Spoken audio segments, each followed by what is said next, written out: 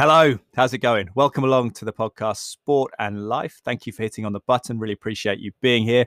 I hope the pneumatic drill that's in the street outside isn't coming through too badly on the microphone. We're beset by roadworks. There's been optic fiber cables laid. The college near where I live, the ladies' college, is having huge renovations done as well. So a bit of a building site all around me, but hope you're not affected by it. Thank you for being here. As I say, thank you to the sponsors, Bang & Olufsen of Cheltenham and Serene AV, who are specialists in some of the finest home entertainment brands, providing solutions based around high quality customer service and installations. Check out Jason Briggs and his team. Cheltenham's Bang & Olufsen store online, the website, Bang & Olufsen Cheltenham, B&O_Cheltenham on Instagram and Twitter. And always stress that through that company, Serene AV, they can design you a bespoke home entertainment solution, whatever brand best fits your vision and your budget, not necessarily just to find Bang & Olufsen equipment as I wear my headphones listening in here. Really appreciate those, and definitely good quality. Well, also on the subject, which we'll talk about health and fitness, and didn't really get around to supplements actually, but wanted to talk with Ross Mitchell, and we'll get him back on again. But supplements and trace elements has been a key component of my health education through my father, Dr. Mark Draper, and his work alongside Cytoplan. Cytoplan is a food-based supplement company in the west of England, not far from here in Cheltenham, up towards Malvern in the village of Hanley Swan.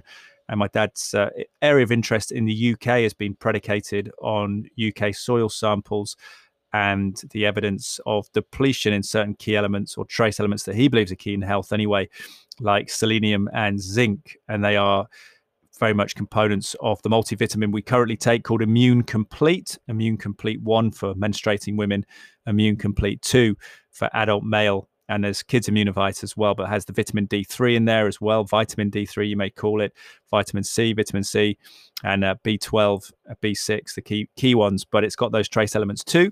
And it's got the whole raft of bespoke individual specific supplements at cytoplan.co.uk as well. And if you would like the discount associated with the podcast, the discount code is my last name, Draper, the numerals 10 and the capital letter R. So Draper 10R at cytoplan.co.uk. And Cytoplan is CYTOPLAN. Right on to the podcast today. This is off the back of a fantastic afternoon I spent last week in the town of Cirencester at the Cotswold Leisure Centre with the man Ross Mitchell, who was our fitness tutor for what was superficially a circuit training course, but actually we did some really cool movements. We did bear crawls, we did crab walks, loads of different things, some reverse flies on the floor for our back, and some exercises I hadn't done before that really opened my sort of pathways, got me buzzing, reminded me of the importance of trying new movement, new skills, and had some interesting conversations with Ross as well, who studied philosophy, studied counselling actually, by virtue of his career in fitness, and enabled him to be a more rounded fitness trainer, I'm sure. A very thoughtful man, well-read man, lots of interesting takes on not only fitness and well-being, but how that fits into a rounded life and holistic health approach, and how that has to be bespoke to the individual and their stage of life and their ability to commit to fitness and where it fits the picture of their life, particularly big land events, life events like becoming parents, getting married, etc., and how we are all multifaceted or trying to be, and how trying to juggle all those various areas of our life to keep going and moving forward healthily. So here he is, the one and only Ross Mitchell. Ross Mitchell, welcome to the podcast. Appreciate your time. Great to have you here. How are you doing today? Yeah, not too bad. Thank you for inviting me. It's quite a novel experience, and people are like, would you like to speak? I'm like, what?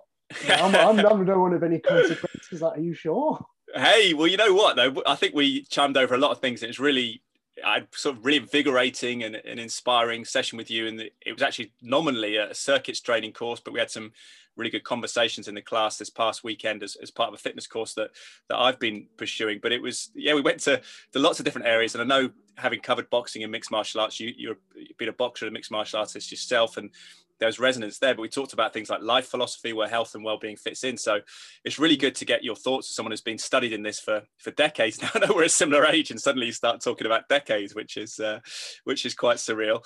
But yeah, what is your background then? Because your sort of parallel relationship between physical training and mixed martial arts has been there since the start, has it? Or was it mixed martial arts that then begot the fitness stuff?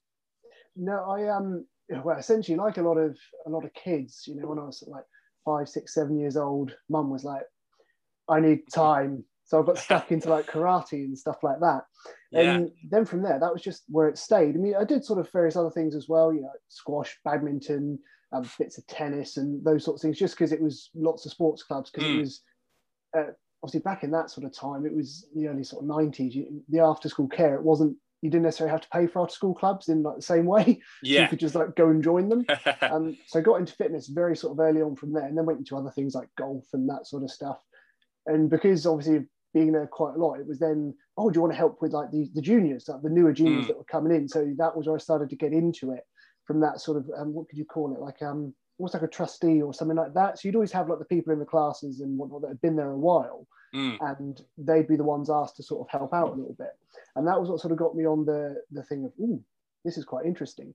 And then it was finding books, going to charity shops and picking things out just to get the knowledge and to help. And it was something that genuinely was sort of very interesting to me and resonated. And believe it or not, being sort of having that more frugal life and going into charity shops and those things, stumbled across some books, which now you look on Amazon, you're like $300 for a book. You're like, really?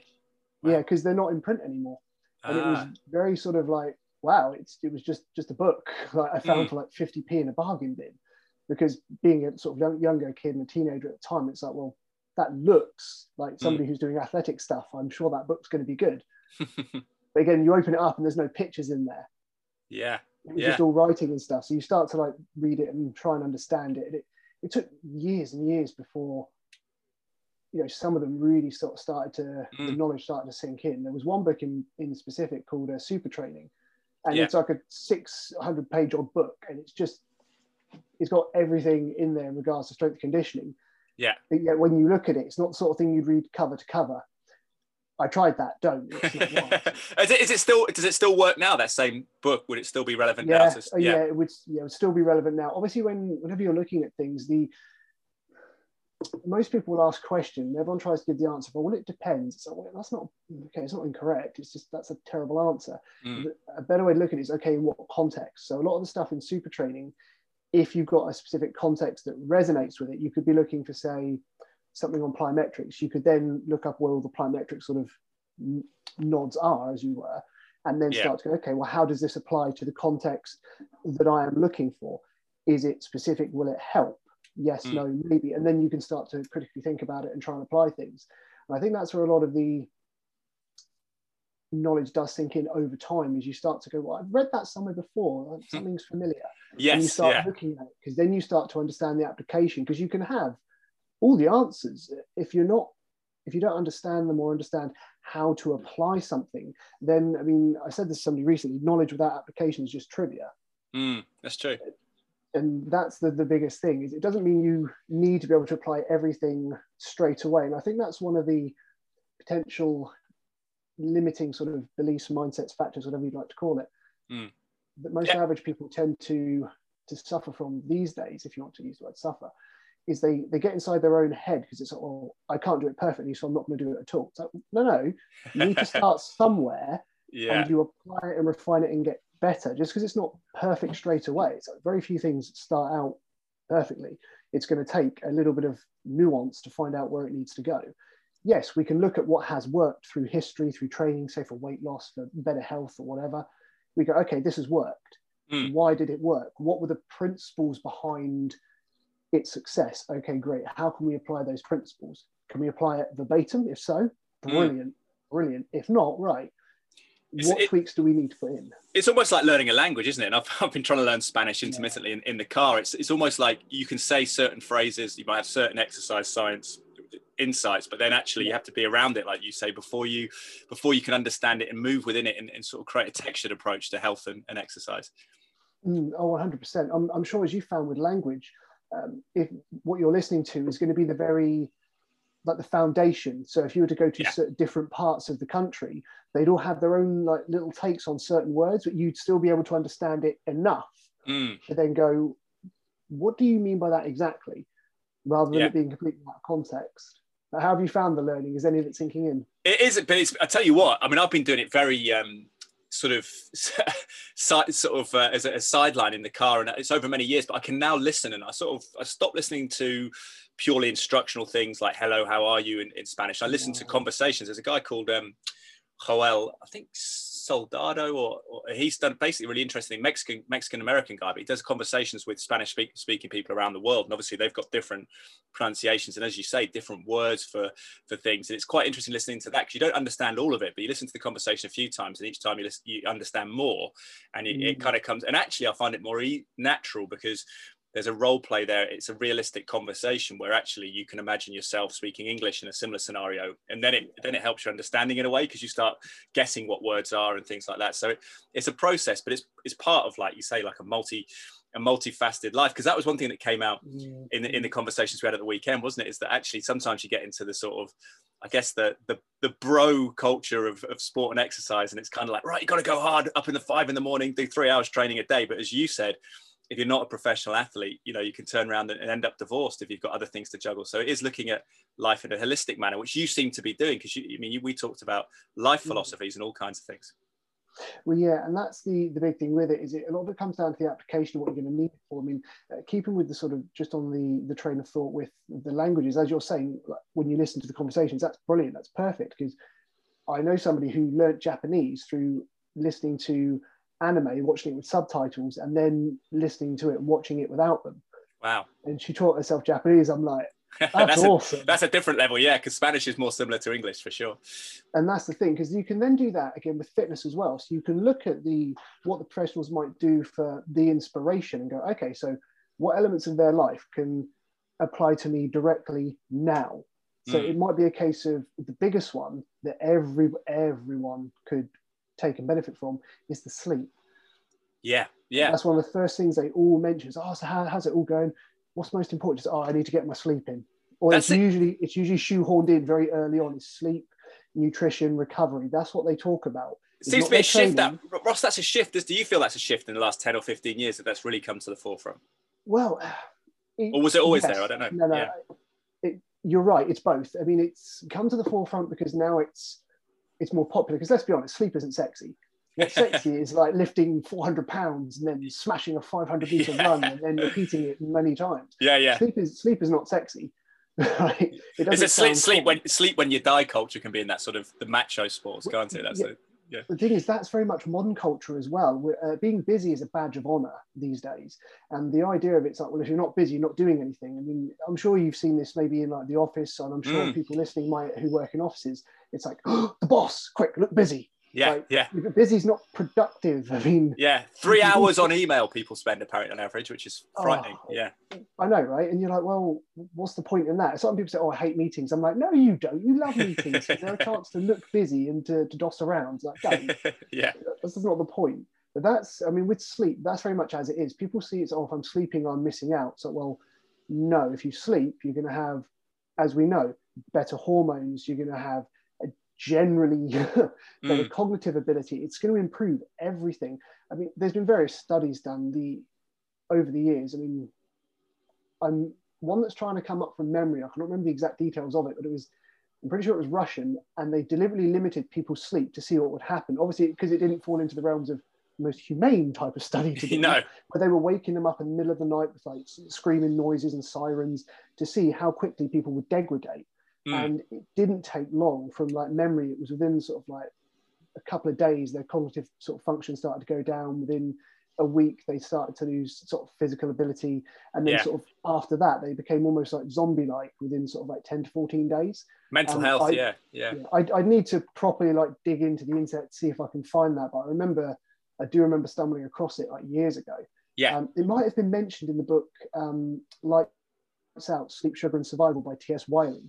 That was, how old's that book now? That book must be about 10 years old. That was a really good book, like linking into all of that, because the sleep thing has been around for a long time. It's just not been the most popular idea, because people are like, well, you need people like Roger Federer's been talking about it. You need those high profile figures sometimes to sort of bring it home, don't you? And I don't know how he does that, because he's got 2 sets of twins, but presumably he's got a phalanx of nannies at his house that deal with the babies at night. Just imagine that they're all there. just ready, ready and waiting. Yeah, Roger's got 5 more hours until we can rouse him. But that's it. But his longevity is there for all to see. He's knocking on 40, and hopefully he comes back from his latest injury and still playing at the top level. And that's apparent, isn't it? People like in tennis in particular, the longevity of these guys. You see Phil Mickelson win a major in golf at the past weekend. It seems to be that the athletes are getting older, and maybe sleep's part of that picture.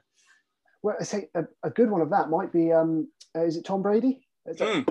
You're like, absolutely. That's not normal. It's like, well, it's clearly he's doing something. Obviously, genetically, he's top of the pile. There's going to be like a genetic advantage there. It's like, right, what elements of health does he do that can apply to everyone? Because you get some of these people that they injure their knee and they get stem cell treatment or something very modern, and you're like, well, that's not viable for normal people. No. However, what else can they do? And it's like, well, they do their rehab work. I believe it was Stuart McGill. He mentioned it on a podcast again recently, but he's written about it in some of his books. Or was it Gray Cook? It's one of those two, that when it comes to injuries and rehab and those things, most people will opt for the surgery. When they're talking about athletes, like powerlifters, people like that and that nature, it's like, well, you're actually better off taking the recovery time for after the proposed surgery. So the example they sort of gave is, if you're going to have knee surgery and you need to have a year off, no, just take a year's worth of recovery while doing all of this rehab work and the full rehab prescription. McGill's, he's got, I think it's the big three he calls it. I can't remember what the movements are, but that's what he's been using to help a lot of people. He's big in sports science, isn't he? Big scholar. I mean, go back to my day, I think, it's sports science, But that's the idea of it. It's like, you don't necessarily need surgery. You need the recovery and everything that goes with it. Because surgeries are very useful, and sometimes they are necessary. If you say you tear your pec off, well, that's not just going to randomly heal. No. You may need surgery for that. And yet there was a chap who was part of Ido Portal's movement culture group, and he literally, I'm pretty sure he tore his pec. And he rehabbed it himself with no surgery, and then was back within several months doing muscle ups and all those kind of things. And the video is online for that to find. And you look at it, you're like, well, that's interesting. Again, that's like an N of one, yet it does then sort of give credence to what McGill and Gray Cook and people like that, and Sufal Sone, people like that, saying, if you get the recovery element right and look after your body and movement, your mobility, and take that approach of, okay, let's look at the bigger picture of what we can apply without necessarily going under the knife, unless it's a last resort sort of thing, health, nutrition, all of that. Can you get yourself back to where you were? Because I believe Sufal Sone's book, she has a book on injury. It's on my Kindle. I think it's from injury to athletic performance. It's along that title. It's one of her more recent books, and she talks about how you can get people back from high level when they've been injured through rehab and getting everything aligned up to that high level performance again. Because as I'm sure you're aware, when some people get injured, they're like, "That's it, my career's over." Yeah, particularly hamstrings, things like that. Yeah, exactly. It's like, well, is your career over, or do we now need to find why that happened? What tissue is not functioning as it needs to? How is your movement compromised? What else is not right? Again, and that comes to, are you sleeping correctly? Are you eating the right amount of foods? Because from a training perspective, there's several schools of thought. That if you take a simple one, you've got, in terms of how much you can train, for example, you have maximum recoverable volume, as Mike Israetel and Renaissance Periodization sort of describe it, and minimum effective volume. Now, with those two things, people look and go, well, what's the difference? Well, maximum recoverable volume, in my view and my sort of opinion on it, is possible if you've got all of your ducks lined up in a row. Because that will allow you to train at your maximum recoverable volume. The perfect life. Exactly. If you don't have those lined up, you can train somewhere close to it, although that's not your maximal recoverable volume. It's your maximal recoverable volume given your life situation and your circumstance. And that's where the nuance comes into it. And you look at most average people, it's like, okay, you can train that way. You've got to understand, you may not get the results that you think you will, because although you are training at your MRV, it's not your true MRV. So why not opt for the minimum effective volume or minimum effective dose, as Brooks Kubiks calls it, and see how little you can do while continually making progress? Because then that gives people, like, we're talking like people like me, for example, average people, the chance to still live life, to have a bit of fun with things, and not to be feel like they're under scrutiny all the time. That's kind of the less is more sort of general philosophy, is it? It's essentially, yes, because who was it who said it is vain to do more with what can be done with less, or something along those lines. that's a quote that always sort of like sticks out, because it is true. It's like the whole why use a big word if you can use a small one. Yeah, yeah. And it kind of plays into the sort of intense cardiovascular, do 10 minutes exercise maybe. Is it allied to that thinking and resistance training? You don't have to go in and do 2 hours of weights. You can go and target certain exercises. Maybe it's a couple of sets of pull-ups a day, whatever it may be, just to enhance and improve. Yeah, and that's the idea with it. Was it? I think it was. I remember hearing this thing from Dan John. It was in one of his books. I'm sure he was referencing Coach Ralph Maughan, or I'm sure it was Ralph Maughan, and he was saying little and often over the long haul. So you're trying to get continually better over time. Whereas in this day and age, everybody wants it now. With just, you know, they want it all now. They'll pay whatever they need to pay, and they'll get it now. So okay, those options can happen. It's not going to last. Yeah, yeah.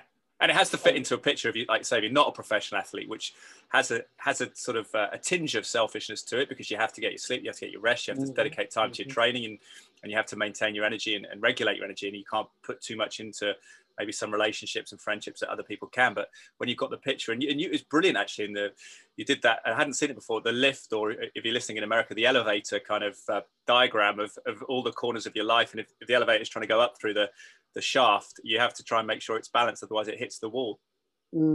Yeah, and that, I mean, that particular image I got from a gentleman by the name of Julien Pineau. Hopefully I haven't butchered his last name. And he runs, or he's the sort of the founder, creator, whatever you'd like to say, of StrongFit. And you'll find lots of his content on YouTube if anybody wants to go and sort of like delve down to that, because he was talking about hormesis and how stress and stuff affects it. He explains it far more eloquently than I could. Yeah. Yet, that's what he sort of discusses in a lot of his older videos. So it's well worth going and looking at that, because again, it starts to take you down the route of looking at the more sort of holistic style of life, as you discussed, because precision nutrition talk a lot about that as well, as do a lot of coaching practices. It's like, okay, we've got to see that where you are, we need to meet you where you are and try and encourage you to move forwards. I mean, you can't necessarily force change into people. You can, I suppose. The only problem with that is you then take away responsibility and accountability for them, and you then become that crutch that keeps them moving, that keeps them there. The second you take that away, it's very rare that people can go it alone, because they become so dependent. Was it Stephen Covey who says in his book, The 7 Habits, where you're trying to create sort of independence, interdependence, and those sorts of things. People become dependent on you. It's like, no. Yeah, you can help and work with people, but in the end, you need to be responsible for yourself. There's only so far you can take people.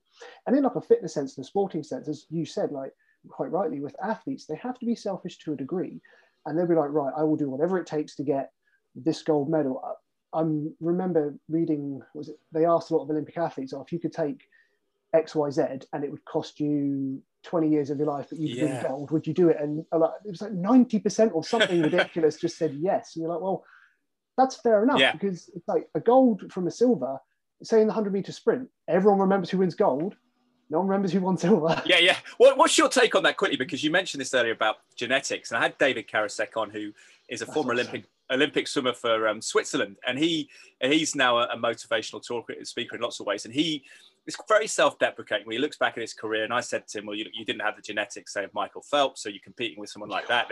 And he said, no, well, Michael Phelps' times are being beaten now. And actually, that's an explanatory method. We look at his physiology afterwards. But if you believe, you can achieve. And I don't know where you stand with that, because you mentioned 100 meters. That is such a binary thing that I'm sure I could get fast, probably half a second faster than I can run it now if I trained a lot. But I'm not sure, even in my prime, in my 20s, that I could have ever got within 50 meters of Usain Bolt. It's difficult, isn't it, that one? Where do you stand on that sort of nature nurture?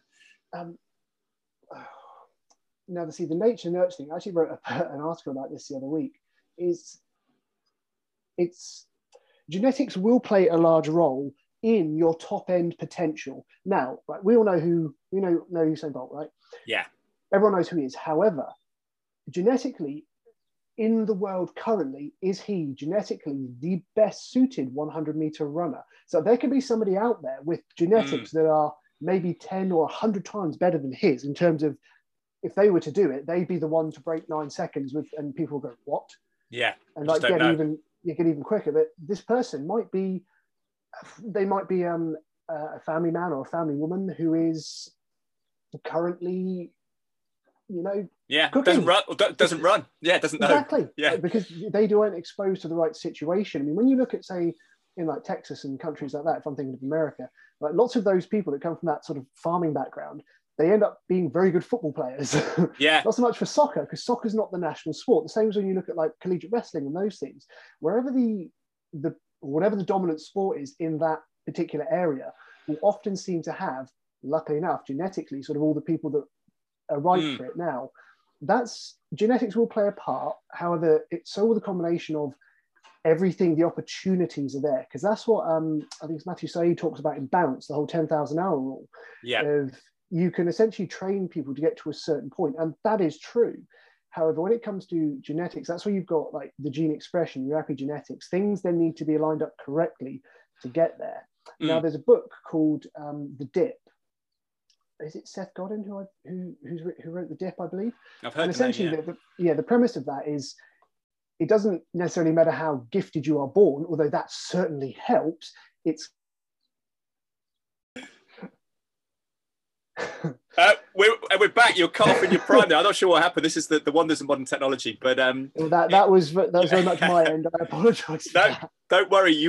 We were analysing this sort of relationship and the nuance of nature versus nurture, your genetic potential versus what you can achieve, I suppose, physically and in skill levels. And I suppose that's the other subplot to that, isn't it? Particularly in sport, even in fighting, which we'll go on and talk about with your experience, that you can circumnavigate physical disadvantages with skill and intelligence. So that's an interesting component. But on the purely physical side, you believe you shouldn't, I guess, be disillusioned, and you shouldn't not try because you fear that someone else has better genetics. Essentially, yes. I mean, as I did say, like genetics will be the sort of main limiting sort of factor in the end. I mean, you can take away sort of the potential sort of supplements, enhancements in sport, and the champions will still be the champions. They often have the right mix of mentality, genetics, opportunity, and sometimes just like resilience to things. And this is what we have to look at is why is it so important to them? And from what I've listening to a lot of them, and like you, George St. Pierre's, those sorts of people, it's very fulfilling to them. What they're doing is fulfilling, and you're like, ooh, that's interesting. It's beyond a medal to them. It's something entirely different. And you could see the same with business, right? Some people that are truly successful in business, they create something new. Their goal was to create something. It was to create a culture, not just a brand. It was to invoke an emotion. It was going much, much deeper into the psyche because they wanted to enact change. Is that positive, negative? That can be a very deep sort of rabbit hole to go down. But usually that's where it comes into it, is if people are doing things that are fulfilling to them, they are far more likely to do well in them, because it's not just getting a medal. It's not just whatever. Chasing a mastery or an accomplishment or a skill level, isn't it? It's often a bigger driver, because you often see this in combat sports in particular. Sometimes people come from financial disadvantage, from non-affluent backgrounds, and once they achieve the money, then they lose the motivation, because that can be a really powerful driver to get out of a difficult situation. But then those people who persist often have a more internal motivation. See, that's a very interesting sort of angle.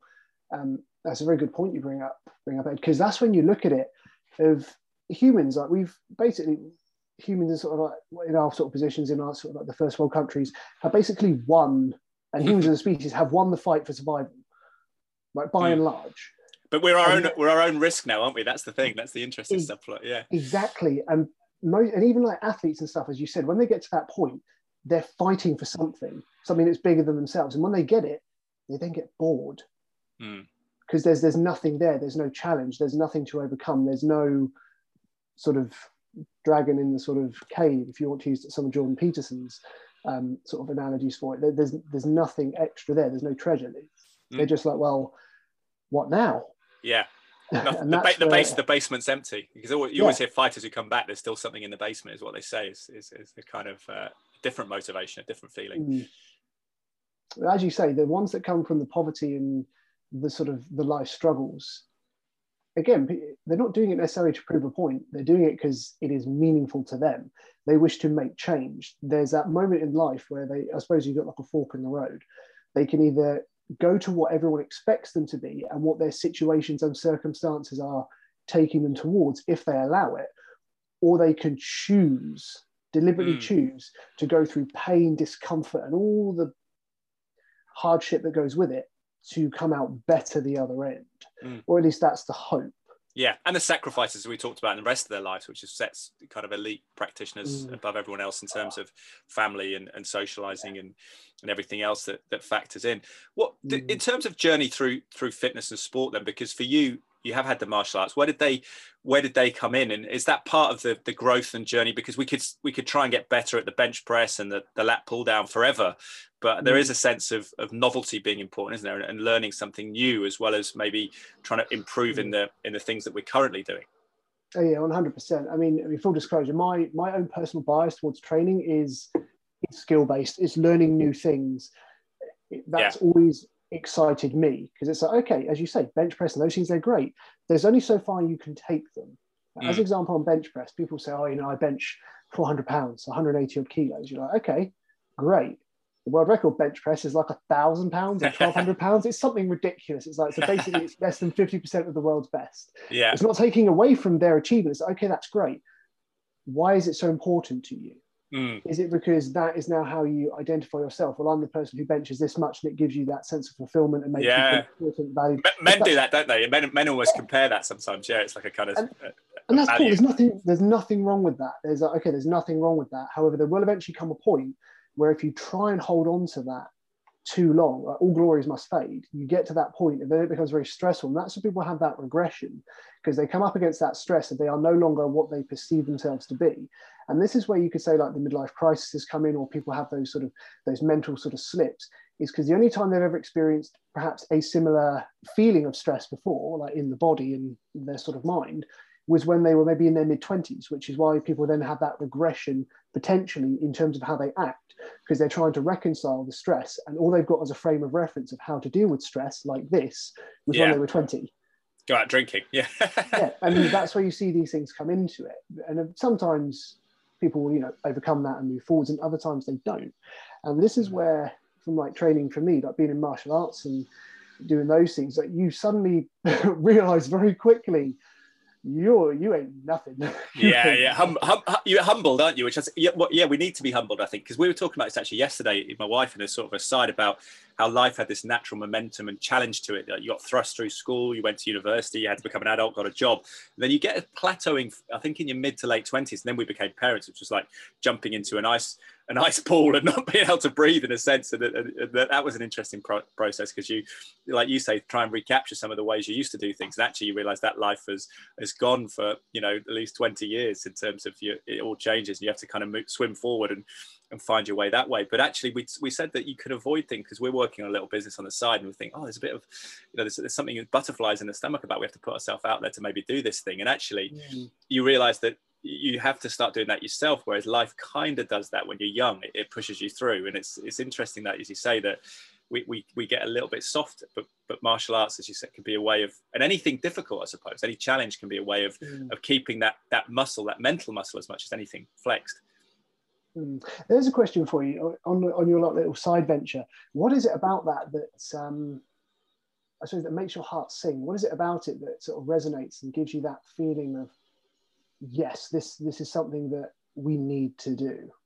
I think it's something that we would work together on, my wife and I. She's an introvert and I'm an extrovert, and it would complement both of us. And she's very detail oriented, and I'm very sort of bigger picture. And actually, we think it would be something, and for me, it would be something potentially talking to people as well and interviewing people, which I do for the podcast and I enjoy. So that would be, it's just finding things that we could build on skills and probably learn other skills as well, actually. As you say, it's because I think when you get to a stage in life, you do want to do new things, but you also think you don't want to always rip up things and start again. There's a sense of building on what you have. So it's that sense of progression is part of it. I don't know whether you find that in what you do, because you've gone to many different avenues of fitness and well-being and tied it into life philosophies and things, but it all seems to have a central thread to it. Yeah, well, it's as you said there, the perfect word, or maybe the perfect word, the appropriate word, if you like to say that, is build.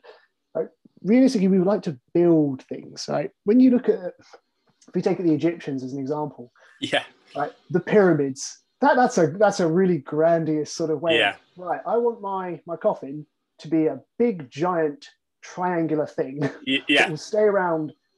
And that's the difference, isn't it? Because people, I had this thought yesterday, actually, just like randomly, and it was about Freddie Mercury. Wow. And I was thinking, I was like, okay, so Freddie was a legend, right? He was a legend. What made him immortal was to me Live Aid. Yeah, that's interesting. Because that was what turned everything around, and that was a thought that I was literally just out walking, and I nearly walked into a woman with her dog. I was like, I'm so sorry, because I was in a world of my own. And it's like, because some people want to be remembered, some want to be considered great, others want to be, legendary, and then you have the ones that become immortal or immortalized in our thoughts and our memories. And there's people we know now, like Socrates, Plato. If you're looking at philosophers, Alexander the Great, you got all of the Marie Curie, Mother Teresa. There's all these sort of people that became sort of from legendary to like immortalized status. And yeah, Freddie Mercury came into mind because I'd watched Bohemian Rhapsody a little while back again because I went to see it at the cinema. Brilliant film. It is good, isn't it? Yeah. Film. And that was the turning point. So it's like, okay, people don't necessarily look for that, but if you find it, that then makes life fulfilling, because that was where the big change came. If you're looking at like that sort of biography, like his life, that was where it changed, because it was then the chance to build something, to leave something behind, and to truly sort of give back. And that's one thing I think everyone would like to do is to give back something, to feel they've done like one good thing in their life. Yeah. And there's lots of good people out there. There's far better people than me. It's like humanitarians and Good Samaritans, and they do so much. And yet it all goes under the radar, which is cool. That's like, to me, that's the best way to be, is that you help without the thought of reward. And it doesn't matter if people know or not. It generally doesn't matter. It's just giving back as much as you can. And sometimes it tips over into that point of you give something back that is so meaningful to so many people. It creates an emotional shift and a cultural shift as well. It's interesting. It's interesting, this sort of internal journey, I think, that I've gone on, and maybe people go on, and you talk a lot about people who are revered down thousands of years there with Plato and Aristotle and people like that. But actually, I think as I get older and you realize the sort of reality of time and how you use it, you actually think some of the more difficult things in life to achieve are the sort of things that no one sees, like the interpersonal relationships, particularly as a man with a wife and a daughter. It's like, I didn't have a script for this. I'm one of 4 boys, and there's a sort of a texture and a subtlety and a complexity to women's emotions and interacting that isn't, the sort of roughhouse, abrasive style of my youth and living in houses of men. It was a different thing. And actually, if I can modify my behavior and learn skills in terms of communication with particularly my daughter, that's going to be a huge kind of, I guess, mission of mine. It's things like that. I think that my legacy, if I can leave a positive legacy for her, is probably more meaningful than someone saying, oh, Ed Draper was a great sports broadcaster. Do you see what I mean? Because she actually would know me intimately. So it's interesting how that evolves from the external world to the sort of closer sort of circles in your life. I don't know if you found that journey sometimes as well. Yeah, I know. I'd very much agree with that, and so you're very much on the money there. It's doing something meaningful, again, as you say, for that one person, to sort of save that one life, to do that one thing that truly sort of helps someone. And again, if you can leave it for a family member or link into someone very close to you, it will have deep meaning to you, yourself, and that's what can, again, make things make things a reality. And that's the difference, is when you have that deep emotional sort of focus on something. And this is where lifestyle change and those things come into it. Tony Robbins calls it like finding people's emotional triggers. And he's right. You have to find that emotional driving factor. It's like we were speaking about this on the business side of things on the circuits course, is you have FAB. It's supposed to be features and benefits. And I described it as features, advantages, benefits, because the benefit is the deep emotional sort of, this is how it's really going to help people's lives, and that's the way to really like change something. Because like, take sport for example. Why do people like sport? It might be a bit of escapism, it might give them something to aspire to, but what deep emotional reason do they enjoy it? For some, it could be a fond memory of, say, with a parent, they used to go to Saturday games, and that's something that meant a lot to them, so they will always then keep it. It might be they used to train with a family member, a grandfather, a grandmother, and they got so much from them. It's their way of keeping them alive. It's their way of making that person immortalized in their own thought. Because Tribal, yeah. So it's about finding your why, isn't it? Is that what Tony Robbins says as well? I heard that. It's similar. Yeah. Finding a why is Simon Sinek. And I think he's actually got a book called Start With Why. Very good book. Simon Sinek's got some good little bits of information out there. And that's the big thing, is it doesn't necessarily need to be like the pyramid, like we spoke about earlier on. It doesn't need to do like a grand gesture or like what some would consider a narcissistic one. It needs to be meaningful. Yeah. If it happens to be meaningful to everyone, cool. However, as long as it's meaningful in a deep personal sense, that is, I feel, what a lot of people might be missing. And if you're working out, are you working out to get a beach body for Instagram, or are you working out for a deeper sort of stress release, a sense of progression, development, a skill-based learning? You know, it's interesting, that, isn't it? Because we are consumed with the external and superficial. And actually, everyone now has well, not everyone, but a lot of people have a public-facing sort of persona as well. So that sometimes the motivations get muddled. Yeah, and again, it's the world we now live in. I mean, we are so interconnected. We're so connected now that you could argue or potentially surmise that we are actually more alone, because we try and be the image that we think and we feel everyone wants us to be. And there's so much falsehood. We're like, well, everyone else seems to be this awesome. I need to be this awesome as well. And nobody wants to be fallible anymore. No one wants to admit that they are just humans. We all struggle. Even some of the world's top bodybuilders or bikini competitors and even top athletes, if you were to speak to them, they've got deep insecurities and stuff as well. Like, to a point. I mean, yeah, some people just don't have that, and you're like, that's a very rare human. Some people don't. Often people always have their doubts. Can you have general confidence? That's what we talked about as well, isn't there? Is there, because you've done those varied sports, can you go in there with a measure of confidence? Because I know you're exploring jiu-jitsu at the moment. Is there, do you approach that with confidence, or is it a different type of confidence than something that you've achieved a relative mastery in? Yeah, so with jiu-jitsu, it was one of those moments of okay, let's see what this does. Got smashed on the first time, as people do, and you're like, this is awesome. Yeah, it shows there's more. And that's, as I said, for me, I'm a very skill-based person. It's learning those new things, and there's always more. Whether it doesn't have to be, again, financially sort of rewarding or those things, but there has to be more to life to give you more. Because it's like the whole sort of man's search for meaning. Viktor Frankl, that is a great book, by the way. Yeah. And you think of like the hardships and stuff that they suffered, and you look at us now, and it's like, well, yeah, why are we more depressed than ever? That's a big one, isn't it? Exactly. And I keep circling back to, there's no meaning with it. I mean, like in fitness, the goal I have for the people that I work with and the people that I've tried sort of help over the years is to get them to understand that they are good enough. It's like, you are cool as you are. That's awesome. If you wish to be better, though, that's also a choice that you can make. It's just when that starts to happen, it can have that effect on their sort of local hierarchies and just how their social circle works. And then it comes to the bucket of crab mentality of all of their friends will be supportive to the point of so long as they're not more successful than they are. And then they start trying to drag them down. I'm sure some of the listeners may have heard it. It's like they start to lose weight, they get stronger, good things happen. And suddenly, oh, you don't go out anymore. You're boring now. Oh, just relax. You've earned this treat. Yeah. And you look at it and it's like, okay, you now have to make a choice. Do you wish to surround yourself with this style of mindset, which you could classify as maybe a fixed mindset as opposed to a growth one? Or do you want to move forwards? But the thing with moving forwards is people don't. They're quite happy to just circle around in the comfort zone and just sort of stretch the limits every now and again. The homeostasis thing, isn't it, around weight and things like that's interesting, yeah. Because like you said earlier on, when it comes to sacrifice isn't sacrifice until it hurts.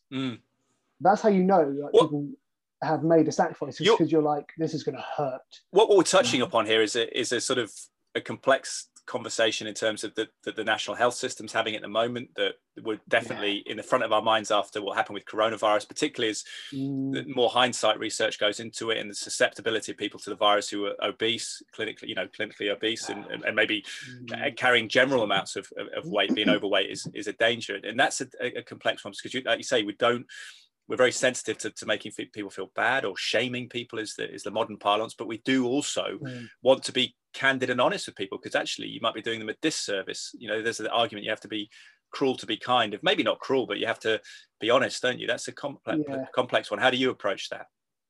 Well, see, that's an excellent sort of topic, an excellent point to bring up as well, is the sort of modern culture is of, oh, you don't want to shame people and victim blaming and all these sorts of things. It's like, that's not what's happening. If you wish to go down that route to come to an answer, you're going to need to be a little bit more pragmatic with it. Mm.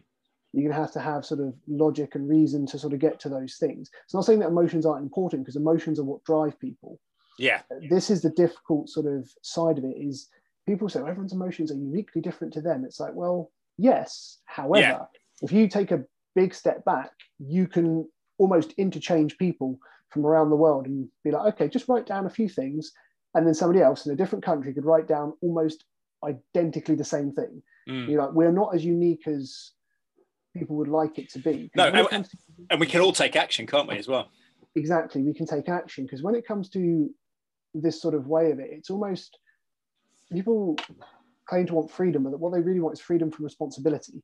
Because at the end of the day, unless you are forced into that situation, it is out of your control. Like, take food, for example. You can choose, you're essentially, if you eat excessive amounts of food, you are choosing to be overweight. Yeah.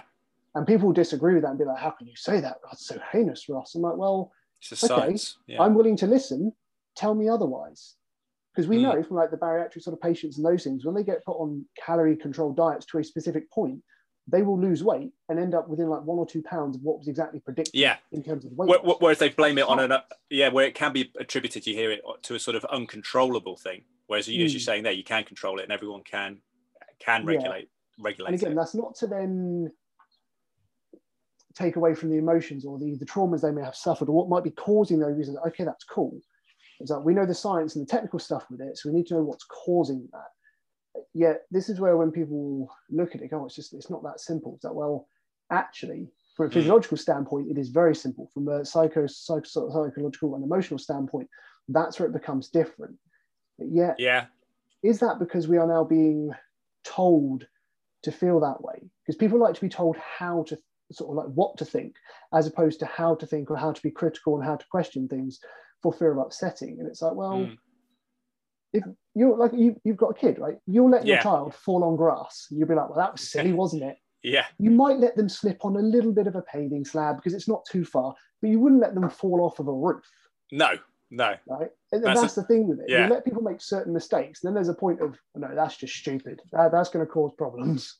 It's interesting on weight as well, because what you said in the research, which I wasn't aware of, it makes sense because people will always lament the body mass index scale, because people who are athletic will say, well, I've got lots of muscle, that's why I'm high on this, and relative to my height, I'm heavy because I work out. But you were pointing out actually that any weight is not necessarily, if it's above a certain level, isn't necessarily healthy, which is interesting. And I've had Joe Ballinger on here, as a bodybuilder. He lives around the corner from me, and he says when he's peak weight, he can barely walk down the road. So it is interesting on that, actually. It's a consideration, isn't it? Well, it's one of those very interesting things, because I remember somebody who sort of speaks about that very eloquently is Dr. Jordan Feigenbaum of Barbell Medicine, and Dr. Austin Baraki is his sort of partner in that. And they have some very interesting sort of thoughts in the way they explain those things, because they are doctors, they're medical people, and they're like, okay, here's the medicine, here's how it works. Austin Baraki is very much into his pain science. He's fascinating, very, very intelligent sort of, and very great to listen to. And you start listening to these things and you're like, wow, I hadn't considered it from that before. Because that's like the BMI thing. That was where I sort of got onto that. You're like, well, actually, weight is weight. It's like stress to the body. Your heart and lungs, aren't they? Yeah, that's interesting. Yeah, there's only so much like stress and weight your body can handle. And that's when it goes into like set point theory. If your body wants to be around a certain weight all the time, and it can be taught and it can learn to end up being a certain weight. Yeah. What is that body mass index point that people who are weightlifting and bodybuilding, where should they be concerned? Or is it one of those to be confirmed? Yeah. Essentially, yes. I mean, again, you could be what is classified as overweight for most of your life in terms of BMI and have no health problems at all. It's like, well, this is where, again, you need to then look at the nuance of it, because you've got, obviously, I think it's like over 30 is sort of overweight, and then over 35 starts going to obese, and it starts to change. It's like, okay, so this is the classifications. Now let's look at the health markers, what's your blood pressure doing, what is cholesterol levels doing, what are all these extra things doing, and how is it affecting your body? Because then you start to get the big picture, because that's where I do agree that BMI is very limiting on that point. If you can't just pigeonhole everything with one thing. Yeah. Yes, it can be a good yardstick, a good pin in the map as a start. But when the pin's removed, it can be changed when you get more information. Yeah. And that's always the hard bit, is getting more information. And a lot of people, especially in fitness, when they come to like lifestyle change or wishing to change, is they don't necessarily want to be fully honest with what's going on, because they might be embarrassed about it. It can be very hard to admit certain things. Sometimes they're just not aware. They're like, what? There's calories in Coca-Cola? You're like, yes. Yeah. And sometimes they're just not aware. And you're like, okay, yeah. that's cool. You just weren't aware of it. Yeah, squash versus plain water, things like that. What a difference that'll make over the cumulative effect of a day over weeks and calorie intake and things. Yeah, exactly. And this is what people then forget. Oh, but I'm so active and I can't lose weight. But physiologically, you're clearly in a calorie surplus. And you can ask me, well, what if I've got a genetic condition? Okay, so do you have a leptin problem? Do you have leptin sort of signaling? Are you leptin, your body does it not know what to do? Yeah. And they'll be like, what do you mean? It's like, okay, if that was the case, you'd know about it. Now, all people with serious medical conditions usually are fully aware of them and have been for a long time. Whereas it's quite easy to jump on the bandwagon and say, oh, well, I've got this problem. Yeah. Are you? Is it self-diagnosed, or are you using that because it's very hard for people to then actually address it without coming across as crass or bitter or whatever, or just like putting people down? It's like, no, it's just asking an objective question. One thing I think we're wrestling with that's big is this human instinct to rest, which has been with us for millennia, that has saved us, because we had brutal lives, whether we were hunter-gatherers or we were agrarians all pulling plows and stuff on. So if you could rest, you took it. But the problem is now that society is, as you say, we can be perpetual rest. And you mentioned the inner psychology and how we get out of that state and how we maybe reframe. But also we talked about on the day of the course of the weekend was the circles we move in. This is a very interesting one for not only fitness, but salaries, for beliefs, principles, whatever it may, your development as a character, about who the people you associate with, which is tricky because people think it means like, sack off all your childhood friends, but often it can be more about aspiring to meet new people who may inspire you. Yeah, and it's challenging the sort of thoughts that you have. It's not to say that thoughts people have are incorrect or wrong. It's like, okay, well, how can you fully realize your sort of potential of knowledge and breadth of sort of character without directly going to a view that you don't agree with? Because you need to understand it. And using the example of one of the modern narratives, everyone's opinion is valid and it should always be, considered, and we should always, try and accommodate to them as best as possible. I'm like, okay, great. And then I will usually pick one of the most polarizing topics and go, so you agree with, in this country, this culture, and this part of religion, how they do it, they still allow you to stone this person for whatever reason. You're happy for that to be, that's cool. You agree with that. And they're like, well, no, that's different. I'm like, no. If you wish to accept all cultures and all those things, great, cool, nothing wrong with that. Then you have to look a little bit deeper and go, okay, are there things in it you don't agree with? If so, why do you disagree with them? Yeah. And then you have to ask, okay, so why do they agree with it? Why is it important to them on a much deeper level? And this is where people end up being hypocrites quite a lot, because it's like there are certain things that will go against moral compass and personal view and personal bias. And that's when it's like, okay, so whose bias is better? Whose bias is right, whose bias is wrong? It's knowing your principles as well, isn't it? Sometimes elucidating them so that you can work within them. Exactly. And this is where fitness and science and those things, I'm very much a fan of that, because it can come down to, right, you're not a bad person, you're an awesome person. However, we're taking this out of the equation. Let's just look at the data. And in a family, I've got a family of doctors around me. My family's a lot of GPs, and actually, sometimes I would rather the opinion of a doctor about something than the Joe Bloggs down the road. So it's like you say, there's that expertise comes into it as well. Ross, I mean, I think you've got an out shortly, so I won't keep you too longer. But just generally for fitness trainers who may be listening to this, is your approach? I mean, you're almost becoming a counsellor, and I know PTs in the past said to me that often they fulfill that role. It's about, how important is listening to a prospective client, a current client, and being realistic with your advice based on their life, because we've all got different lives, haven't we? We're at different stages of life, and that has to, what people can do exercise wise is very much tied to that. I know it's crucial. I mean, in terms of education, Gary Mendoza has, and Dr. Gary Mendoza rather, has some great information on that. I'm pretty sure his website is called States of Change. I hope I haven't got that wrong, but that's worth checking out, because Mendoza, it's worth looking at those particular avenues. Now, I've done sort of like online courses with just like basically like introductories to psychology and those things. I've gone to college and done like extra sort of like courses in terms of motivational sort of interviewing and listening to people, just to gain knowledge, not so I could turn around and go, well, I can do this. It's like, no, I don't want to be like a psychiatrist or any of those things. And it was just to help the deeper understanding. Okay, there's extra tools now. And that's one thing I'd advise a lot of fitness professionals, new, old, indifferent, to actually start to expand the understanding of like the psychology, to also then expand it into business. And fitness, I'll be honest, I personally have yet to see anything new under the sun from a training perspective.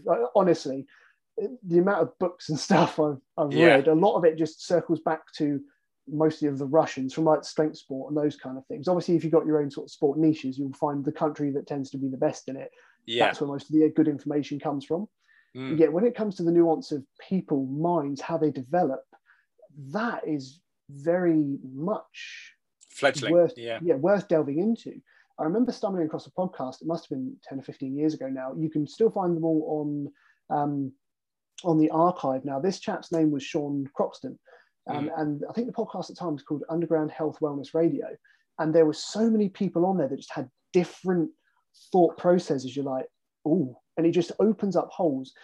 Like with sort of through like your podcast and those things, and looking at all the different people, they've all got those different perspectives, and it really helps people sort of expand their view. And again, it doesn't mean you have to agree with everyone. However, you can always appreciate what people have to say. And that's where you listen to them, you're like, okay, this is cool. And that's where it's very much about that learning. So for PT, right, understanding how people are, life coaching qualifications are always good to look into.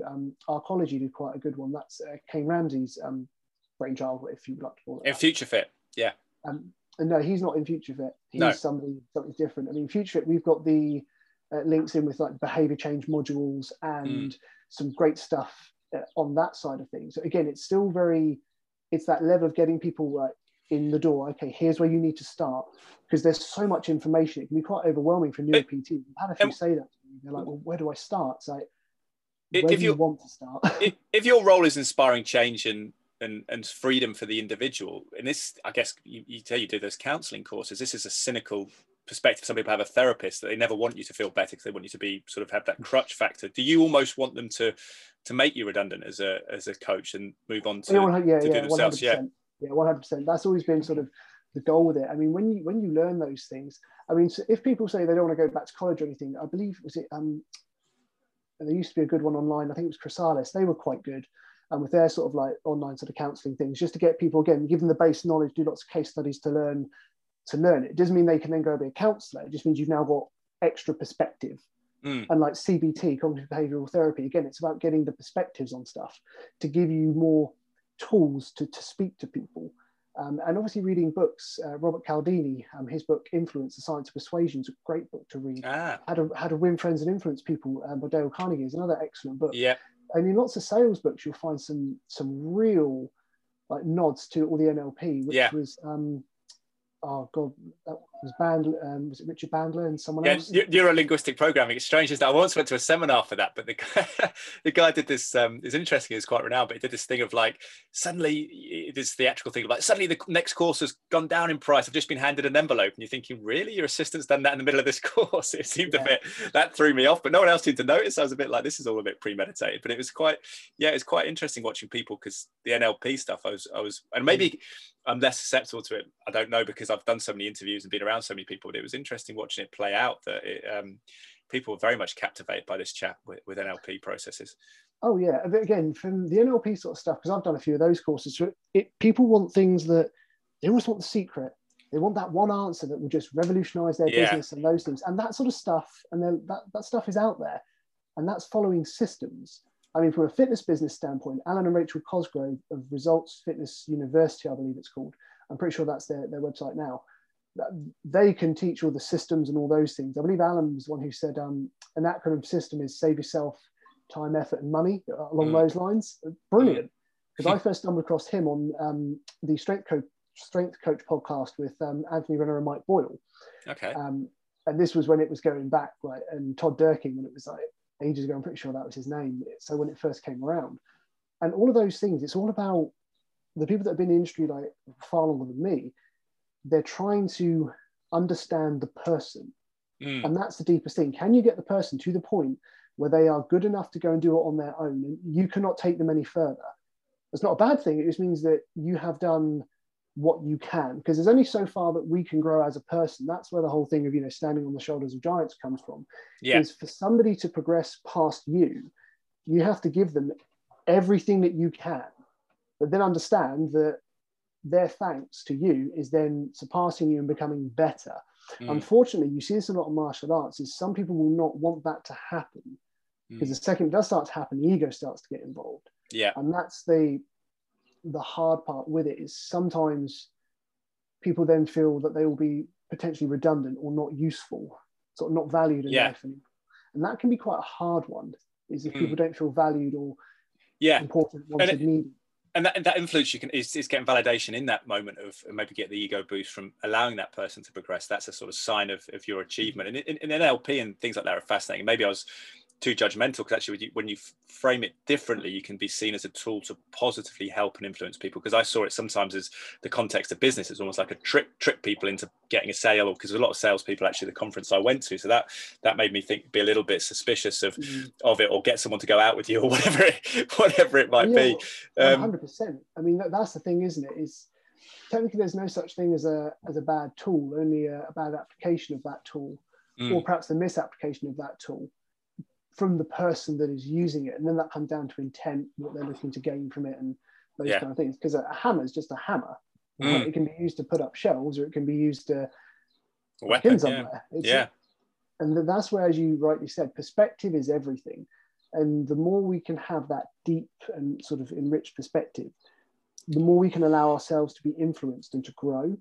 So that's sort of what I would say to a lot of the newer PTs and people that are listening, is try and get your clients to the point of where they no longer need you. Now, I can understand that's scary from a business standpoint. People go, crikey, I've got no money. I need money. Okay, great.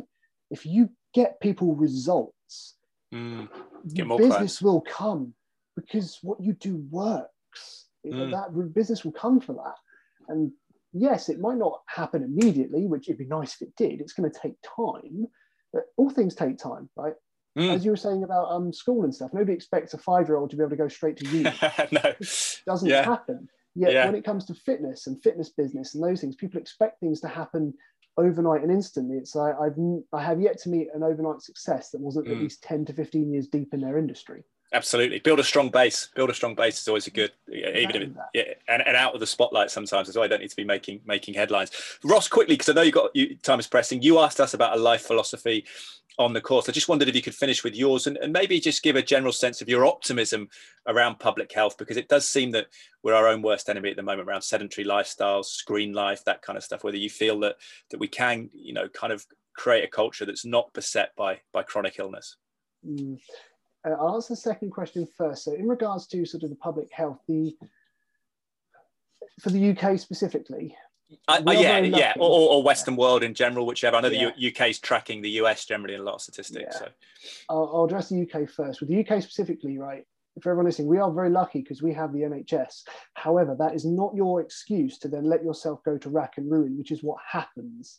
This is why doctors, nurses, and all the medical professionals are so stressed, is because people let themselves essentially fall to bits. Yeah, save the NHS, right? Save yourself, Right. You need to take your own health into your own hands. Yes, there'll be some people that have medical conditions and things that are out of their control. Okay, that's cool. That's fine. Yet those are the people, at least ones that I know, that put a lot of effort into their health and doing what they can to make themselves healthier and better. Yet there's so many more that can rely on things, so they will. And until a problem becomes immediately threatening or the consequences immediate, they won't address it. And then that's just people being lazy, for lack of a better term. And I'm sure people would like to burn the state for saying that. But it's like, well, you are the result of your conscious and maybe even unconscious choices in life. If you don't like something, you have the capacity to change it in some way, shape or form. People are, I don't like my job. I don't like where I live. Move. Oh, well, I can't do that. Why not? Yeah. You can do that. You are not in a communist state where you're not allowed to go anywhere. No. Well, or dictatorship, yeah. Not quite. So that's when that comes into it. Again, with regards to health around the world, unfortunately, I think that's always going to be something. We're never going to be on a united front across the world, because there will always be differences. Like, some people will believe, oh, no, if I just have this deep spiritual faith, this will be healed. You have cancer of your lymph nodes. I really wish this is going to be the case, that you need medical help. And they're like, no, my spiritual power will help it. Yeah. Okay.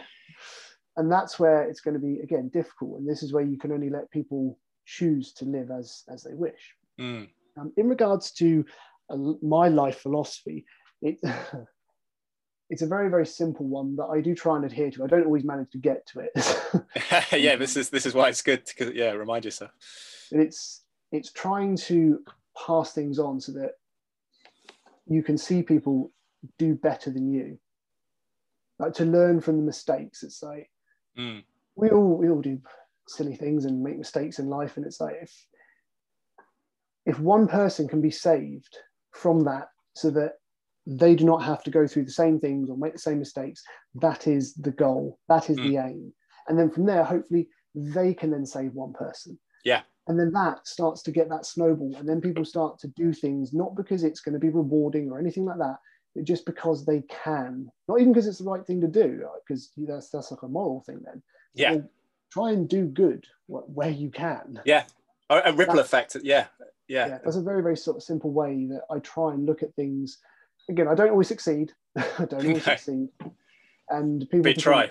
They can call me a hypocrite and all sorts of things like that, because I can be very stern and very cold when I say things.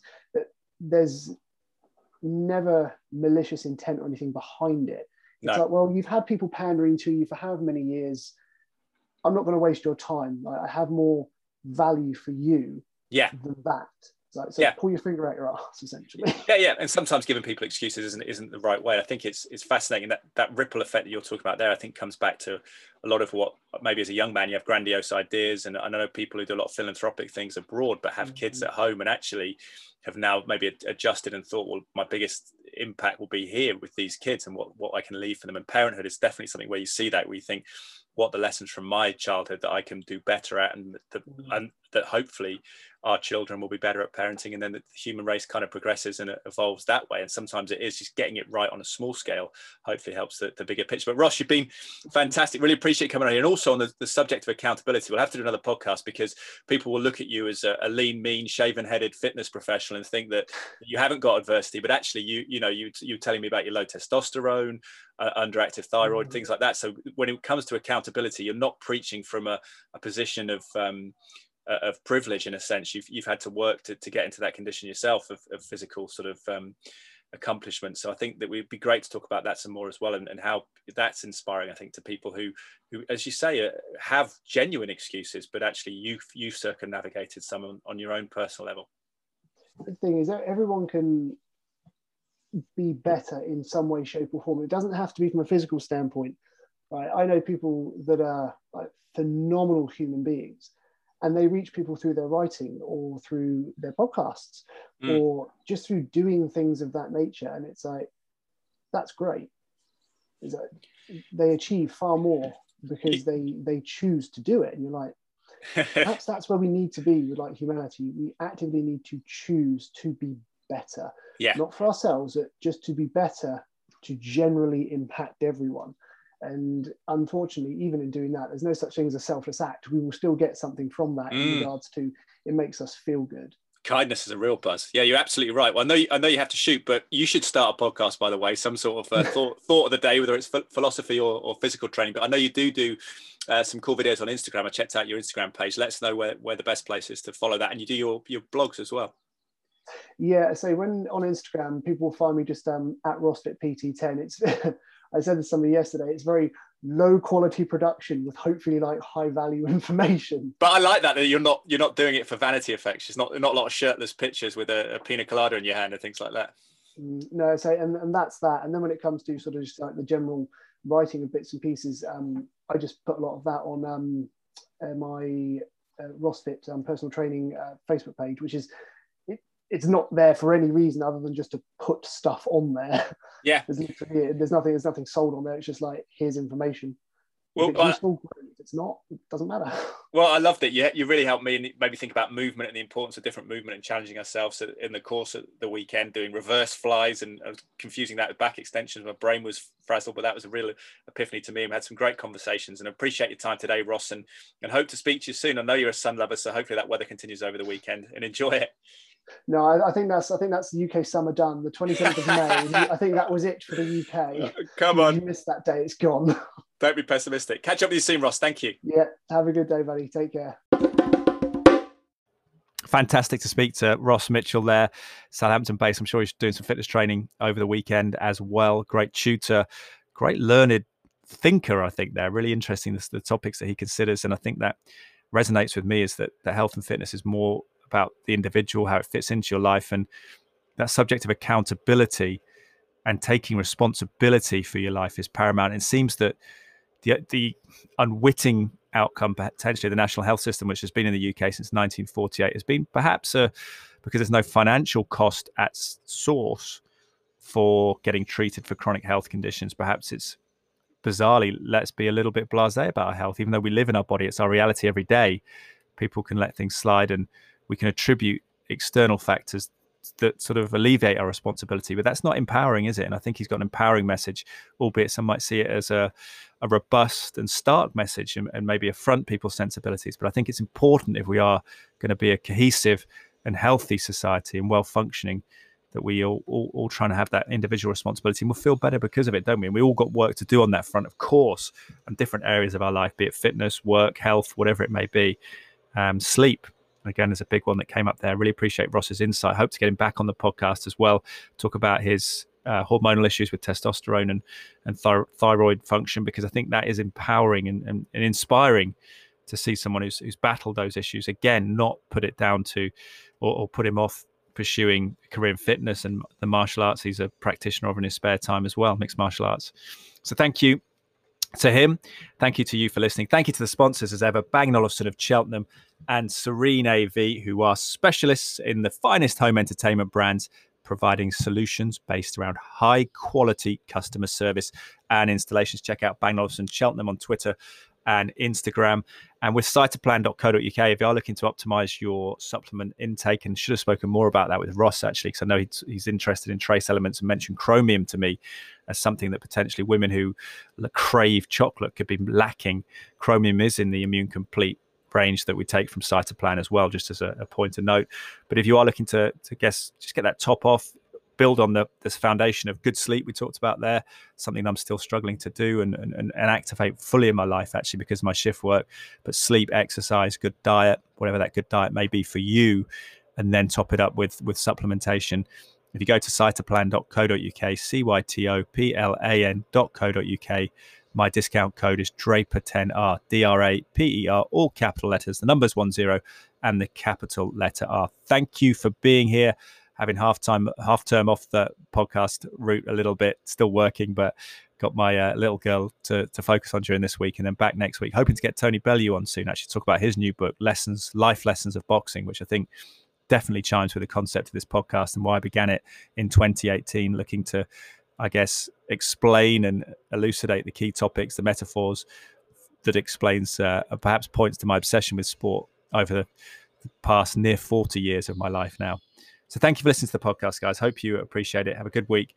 Rate it on iTunes or wherever platform you're listening to. That'd be great. And RossFit10 Facebook as well. On Instagram, I follow him on Instagram. So if you want to come through my Instagram, ed_Draper81 to find him, that'd be good too. And appreciate his time. Appreciate yours. Thank you for listening, guys. And goodbye for now.